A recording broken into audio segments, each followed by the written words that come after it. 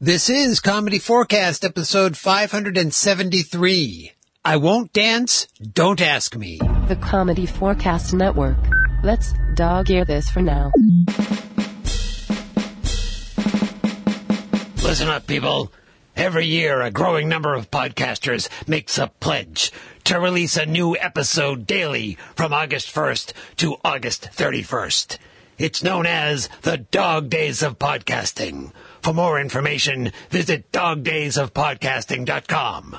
This year, Comedy Forecast creator Clinton... Hey, that's me! ...will once again ineptly play video games and tell you of his experiences, his triumphs, Yay! and his tragedies. Well, I wouldn't label them as tragedies. Well, let's see what Clinton is playing today. Aren't you even going to mention my Comedy Forecast Patreon page? Let's see what Clinton is playing today. Okay.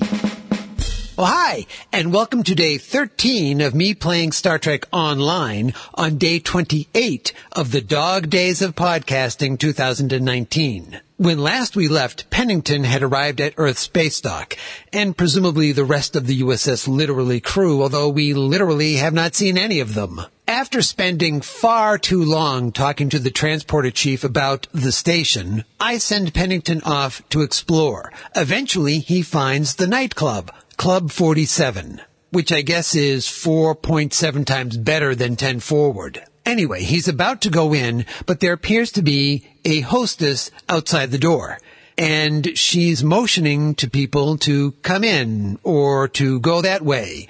The only problem with that is Pennington is the only person that's in that lobby area, and she's not looking at him. Who is she talking to? Who is she motioning to? Is this station full of ghosts? Well, I have Pennington look at that for a while, trying to make some sense of it, and eventually I just have him go on into the club.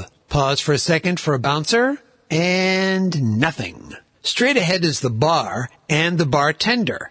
The bartender appears to be an Elorian, like Guinan, right down to the hat and the color scheme. Now, the symbol over the bartender's head, and the bartender turns out to be named Nealon, that indicates that Pennington can go up and talk to him. I figure the two of them will engage in some witty banter, but when I click on Talk to Bartender, I just get a menu that pops up with food selections. By the way, I have a picture of that menu as well as other photos from today's adventure over in the show notes / blog post for this episode over at Comedy Forecast, all one word with the number 4.com. Anyway, the food menu has Bajoran Moba fruit, Vulcan Plummox soup, all the usual suspects. And there's a banana split.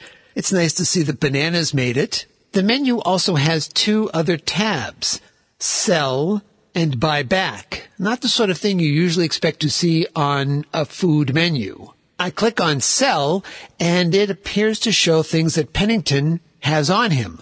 A hypo spray, a phaser beam array Mark I, a neutrino deflector array Mark II. Where is he storing all these things on his body? He doesn't even have a backpack or that suit anymore. I try once again to have Pennington talk to Nealon, but I just keep getting the menu of buy, sell, and buy back. This seems pretty pointless, so I have Pennington go look around the club. Just past the bar is the dance floor. Colored lights, funky beat. Although the United Federation of Planets logo in the middle of the dance floor seems like a bit of a buzzkill. There are a few people out dancing. Some of them are doing the Running Man, the Snake. Have I stumbled into the Retro Lounge? Well, these are moves that I'm sure Pennington has, so I sent him out on the dance floor to try to interact with the ladies. He strikes out completely. I mean, they will dance in front of him if he stands there, and he doesn't even try to dance. Yeah, nothing happens. Eventually, to get out of this awkward situation, I kind of have him indicate, I'm going to go talk to the DJ to see if he can put on some slow music. So Pennington walks over to the DJ booth, and then there's, I don't know if it's another one of those glitches or not, because when Pennington goes up to the DJ is really tall, like that previous glitch. I mean, this DJ is huge. All right, so Pennington is now intimidated by the ladies on the dance floor and the DJ. I sent him off to the lounge. Eventually he stumbles his way over there, doing forward rolls and crouches and things that are completely unnecessary. And it's kind of dead in the lounge, although there is a nice view of Earth. I have Pennington stare at that view for a while, basically because I want to look at the view. And then it strikes me once again the fact that Pennington, I assigned him the very odd bird-like movements to his head. So he's staring at Earth, and then it's like a scared bird just kind of whipping his head this way, that way, up, down, really fast movements. It is hilarious. But no one in the lounge wants to talk to Pennington either. So off he goes again.